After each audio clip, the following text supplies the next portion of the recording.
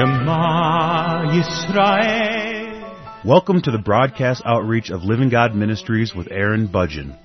Aaron discovered Jesus is his Messiah while preparing to be a rabbi. He now teaches for several organizations and is the teaching pastor for Living God Ministries. Strongly distinguishing between the Old and New Covenants, Aaron presents the Scriptures from a Judaic and historical frame of reference. Join Aaron now as he reveals the reality foreshadowed and the new life we can now experience because of what the Lord Jesus accomplished for us.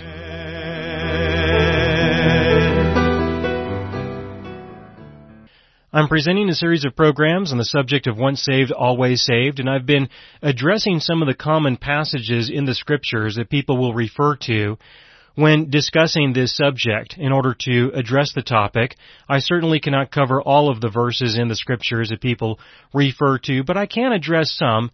I believe I can address enough in order to give you the content that you need in order to take the time to look at the other ones that people will often bring up. I certainly cannot do an exhaustive study on this, but I am spending a lot of time on many of the passages. In today's program, I'm going to go into Hebrews chapter 3, into the book of Hebrews, and of course, I have done a verse-by-verse study on the book of Hebrews that I would like to encourage you to listen to. I have spent a lot of time talking about the content that is found in the book of Hebrews in those programs, but I did not address this specific subject while I was going through those passages, and so I feel comfortable in doing that right now. Beginning in Hebrews chapter 3, Hebrews chapter 3 verses 11 through 15. Beginning in verse 11, he says, "So I swore in my wrath, they shall not enter my rest. Beware, brethren, lest there be in any of you an evil heart of unbelief in departing from the living God. But exhort one another daily while it is called today, lest any of you be hardened through the deceitfulness of sin. For we have become partakers of Christ, if we hold the beginning of our confidence steadfast to the end. While it is said, today, if you will hear his voice, do not harden your hearts, as in the rebellion." All right, now in this passage in Hebrews, what people will generally refer to is the opportunity for a person to be hardened through the deceitfulness of sin, and that they fail to hold the beginning of their confidence steadfast to the end. That's in verse 14. And in verse 15, he says, "Do not harden your hearts as in the rebellion." Now, the idea here is that if a person engages in sin to a certain extent, then through engaging in their sin, what is expected is that there will be a hardening of the heart to the extent that you will fail. You will fail or you will fall. You will effectively not be a partaker of Christ because you didn't hold steadfast all the way to the end. Now, what people will then say is they will follow up with this and explain that when you get saved, you had better watch out for sin. You had better be careful of sin because if you begin to engage in sin, it could harden your heart to the extent where you don't hold fast to your confidence of your salvation, of your relationship with God, of your walk in the faith, whatever it may be. If you fail to follow through and hold this confidence all the way to the end of your life, then there is the possibility that the Lord will simply not allow you to enter in to the kingdom of heaven. That's the risk. Now, if this is the risk, then how will you know if you have qualified under this criteria? This is going to be uncertain. The reason why I am confident in saying that this is going to be uncertain is because chances are you do have some sin in your life. So if that's the case, if you do have some sin in your life, then when would you feel comfortable in saying that you have continued in that sin or you have been deceived by that sin? How many more years do you have to follow through with that sin before you have a suspicion that it might qualify you to be in this category to the extent that you have hardened your heart? You have hardened your heart, or your heart has become hardened because of the deceitfulness of it, and the way that we can say that that has probably occurred is because you won't stop it. Now, we could probably include all of those sins that you are not aware of, but we don't need to do that. Let's just stick with the ones that you do know. And you know that your heart is hardened because you won't give it up. You won't stop it. You won't quit it. You won't get that sin out of your life, whatever it may be. And I feel very comfortable in saying that to everyone, knowing that everyone has got some sin of some kind that could fit into this category with this uncertain definition of to what degree do you have to engage in it before you would say that your heart is hardened because of it.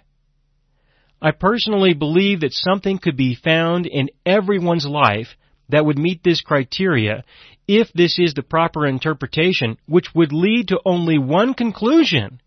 No one, absolutely no one, will ever fulfill what is expected here. No one will become a partaker of Christ because no one will hold fast their confidence, steadfast all the way to the end. No one's going to do it. Therefore, no one will qualify here. If that is the interpretation of this passage, the only conclusion a person can come to, if they are going to be honest, is that no one will ever achieve this. Now, I certainly do not believe that that is what he was intending to say. I just don't. But I wanted to express that this is the position that is commonly taken when people will examine this. And I have seen a variety of approaches that people have taken. Most of the time, people leave it open-ended. Open-ended in the sense that, well, we don't want to really say that you are guilty of this, not quite yet. We'll wait maybe until it becomes too much of a problem, and then we'll say this in order to give you some incentive to stop doing that because it's disrupting things. People will want to keep it open-ended because they do not want to be absolute, because they know that if they are absolute in their position, like I just described, no one is going to have any hope at all. So leave it open-ended in order to give most people a little bit of hope, but also so that at any convenient time, convenient for the leadership, of course, a pastor or a leader can pull this out and use this in order to give you some incentive or inspiration to stop that sin that is apparent in your life. This is why people do not want to really take a good, solid position on what they really believe about what this says. Now, my position is not complicated. It's very simple, and I will spend some time talking about that in just a moment. But I wanted to make this clear that if a person does not take a strong position, if they leave any ambiguity, if they leave any openness, then they should at least be honest and say that they do not really know for certain.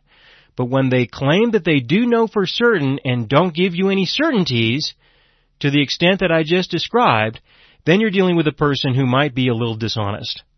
Now, this chapter, chapter 3, and especially chapter 4, are very important to me personally, because what he is talking about in chapter 3 and chapter 4 is entering into his rest. That's what he's talking about. Now, he could possibly be referring to salvation to an extent, and I can appreciate that.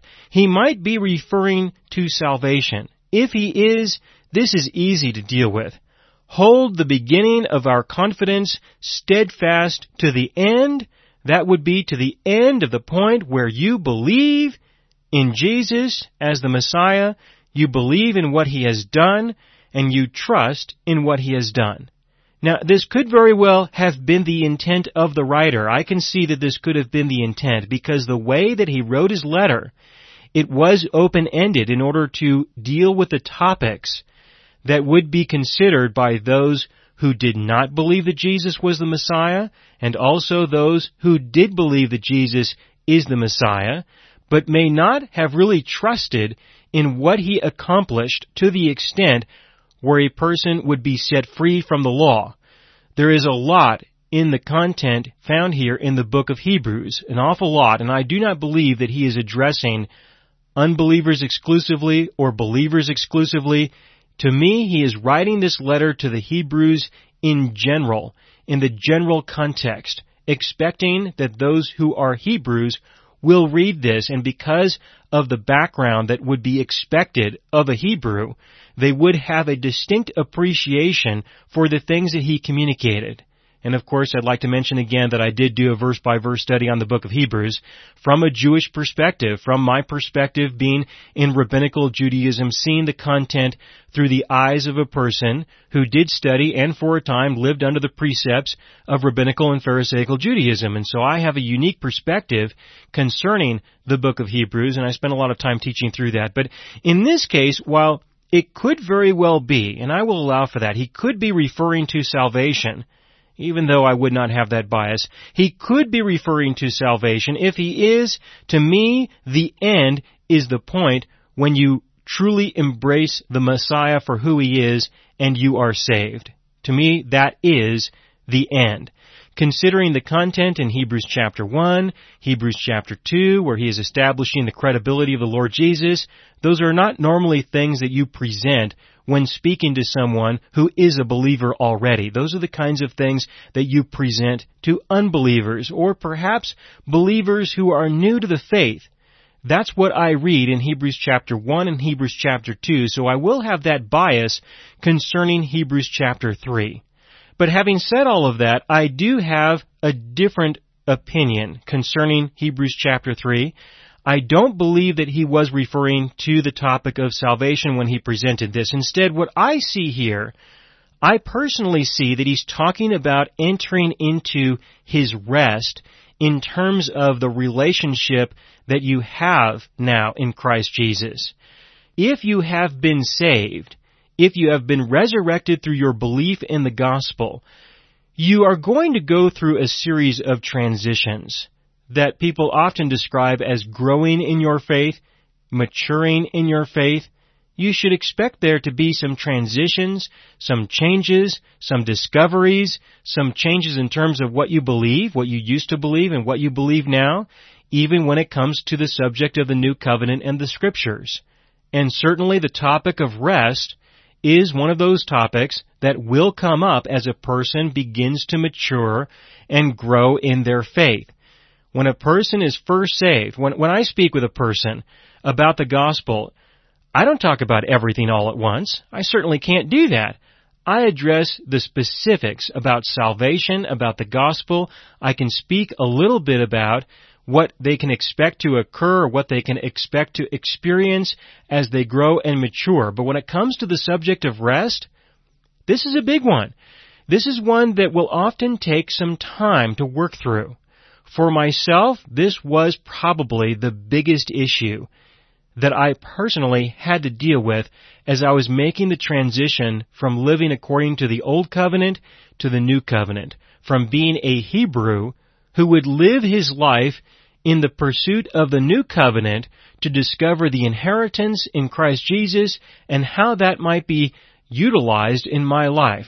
There was a transition, and this was certainly the biggest one for me. It had to do with entering into his rest, specifically the Sabbath law. So that's the bias that I have when I read through this as a Hebrew. I do have that bias, not of salvation, but of this transition of now that I am in Christ, what does it mean to now be in Christ, to live in Christ? And how is that going to be reflected in who I am and in how I live? What is going to be the change concerning letting go of my old life and embracing a new life? From that point of view, I'll begin again in Hebrews chapter 3, verse 11. So I swore in my wrath, they shall not enter my rest. And of course, he was referring specifically to the promised land when he said this. But as you continue to read into chapter 4, he does tell you that there is another rest besides that. Continuing in Hebrews chapter 3, verse 12, beware, brethren, lest there be in any of you an evil heart of unbelief in departing from the living God. Now, this is the definition of sin, and that is unbelief. That you do not believe. That, in effect, is to depart from the living God. Depart from Him completely in terms of walking away from your salvation. I don't see that. What I see in terms of departing from the living God in this case is just simply not believing what God has conveyed. I can still be saved and be confused, and then be corrected and then return. That to me is the extent of what is described here in the context of unbelief. And again, this could refer to salvation. That is a truth. I'm just not very confident that that is what he is intending to describe in chapter 3 here in verse 12. In verse 13, but exhort one another daily. This is one of the reasons why I don't believe that this is specific to salvation, because he's talking about a daily exhortation. While it is called today, lest any of you be hardened through the deceitfulness of sin. What is this sin? It is the deceitfulness of the sin of unbelief. Unbelief, which is something that everyone struggles with in their own ways.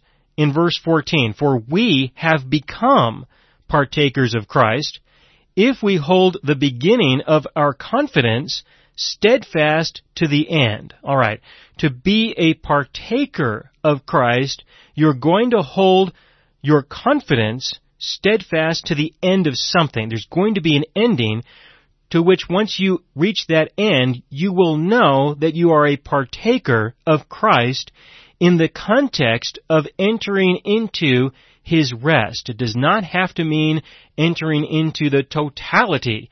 It does not have to mean partaking in the totality of Christ.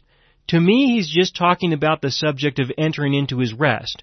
Now, there certainly is a lot of truth to the topic of being a partaker of Christ. You must believe. If you are going to partake of anything, you must believe. Forgiveness, for example.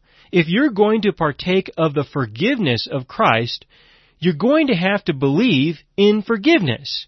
Now, I, of course, have had a lot to say about the topic of forgiveness in various radio programs that I have produced that should give you the indication that there are a lot of Christians who struggle with the topic of forgiveness.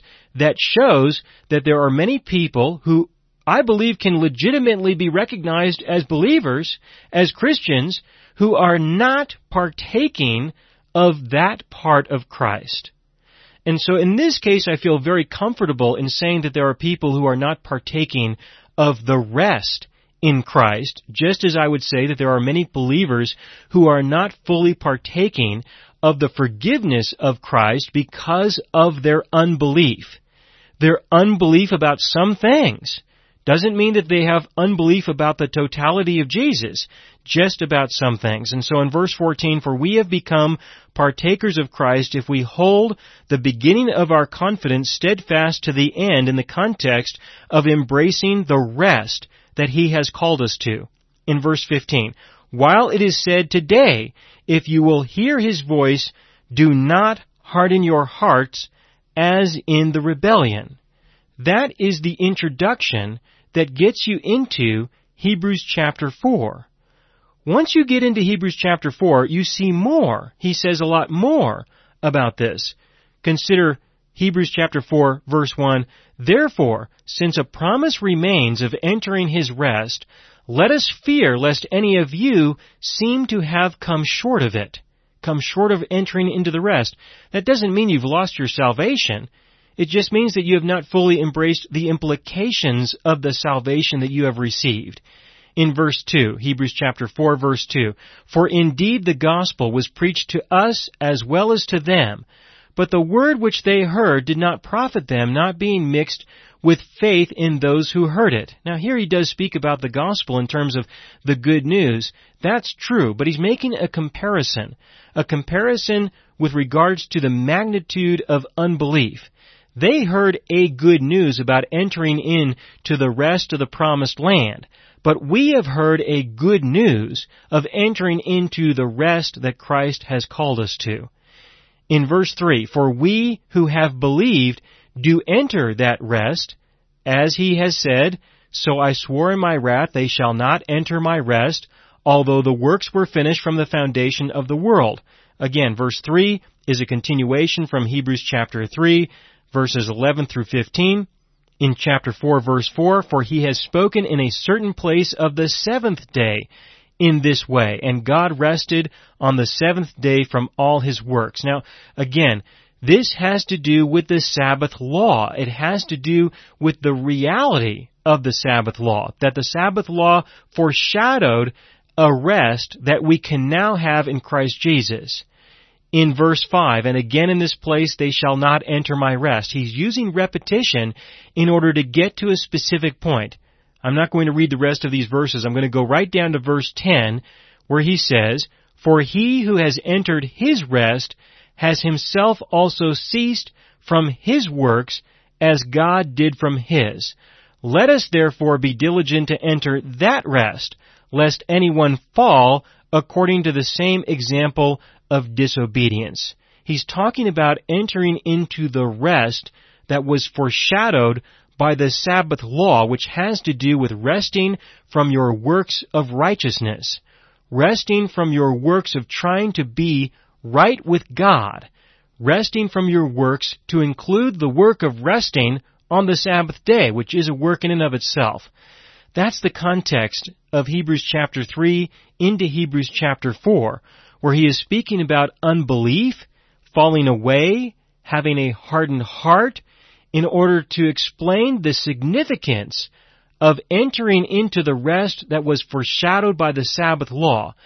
This has to do with your walk in Christ Jesus. It does not have to do with your salvation. I feel very confident in saying that because that is my own personal experience. It was my experience that about 3 years after I was saved, and I have a lot of confidence in saying that I was saved at this point. It was about 3 years later that I was spending a lot of time examining Hebrews chapter 3 and Hebrews chapter 4 because this was a serious matter for me, because I was still living according to the law. I believed that Jesus was the Messiah. I testified that Jesus was the Messiah. I believed the gospel. I testified of the gospel. But I did not understand the magnitude of the implications of what he accomplished for me. I didn't understand that until I was wrestling with the subject of the Sabbath law, and the Lord revealed to me through Hebrews chapter 4. He even used a very close brother at that time who did suggest that I spend time looking at this because I was expressing to him that living in obedience to the Sabbath law did not seem to be an act of rest to me, and he gave me this weird look and said to me, "You know, brother, I don't think that this is where the Christian life is at. Why don't you spend some time in Hebrews chapter 4? That's what got me started with this. Once I embraced this, I then believed. What did I believe? I believed the implications of the gospel. I believed the implications of what he accomplished for me in forgiveness to set me free from the totality of the law. This was that transition. My heart was hardened by the deceitfulness of the sin of unbelief. It was hardened in a way that I could not enter his rest because I was still trying to be right with him through my repentance and obedience. So what did I do? I believed. That was it. I simply established that moment when I saw the truth. I established that moment as the moment when I would believe and I would enter into his rest, even though I had no idea what that would be like or what that would be about. I knew that what I was resting in was not it, just as a Hebrew at this time when this letter was written should have acknowledged and recognized that entering into the promised land was not entering into his rest. Entering into the rest of the Sabbath law was not entering into his rest. There must be a rest, and certainly there remained a rest for the people of God. In verse 9, Hebrews chapter 4, verse 9, there remains therefore a rest for the people of God. For he who has entered his rest has himself also ceased from his works as God did from his. So in the topic of once saved, always saved, in the topic of can a person lose their salvation? Can their hearts be so hardened by the deceitfulness of sin that they will no longer be a partaker of Christ in the sense that they will lose their salvation? No, I don't see that at all. But I can say that if a person fails to enter into his rest, then they will not partake of that part of Christ. They will not partake of the rest that he has called us to. they can very well be saved and deceived, just like a person can be saved and be deceived about other things, have their heart hardened to other things. I used forgiveness as an example earlier in order to show you that there are some examples that we can refer to that I believe are evident throughout the Christian world, that we would not declare through those that a person may lose their salvation. So why would we declare this to be any different? I have known many people who have failed to enter into His rest, who were not living in obedience to the Sabbath law, who were not devoting their lives to the law in that way. I've known many people who still failed to enter in to the rest that He called us to, because in their own way they would not believe that He set them free from a life of repentance and obedience. They would not believe that in their own way because of their own religion that they were a part of. I have known people who have struggled with this, who also failed to enter into His rest, and some even went so far as to embrace the Sabbath law as part of their life, to rest on the seventh day of the week in an attempt to enter into His rest, missing entirely what He said here in the book of Hebrews. But this does not mean that they will have lost their salvation if they had it. They can just simply have their heart hardened to the extent where they will not partake in the rest of Christ, the rest in Christ in this aspect. They may be able to rest in Him in other ways, but in this way they will be in rebellion, and they will miss out on a relationship that they could have had while they were here. And I will continue in the next program.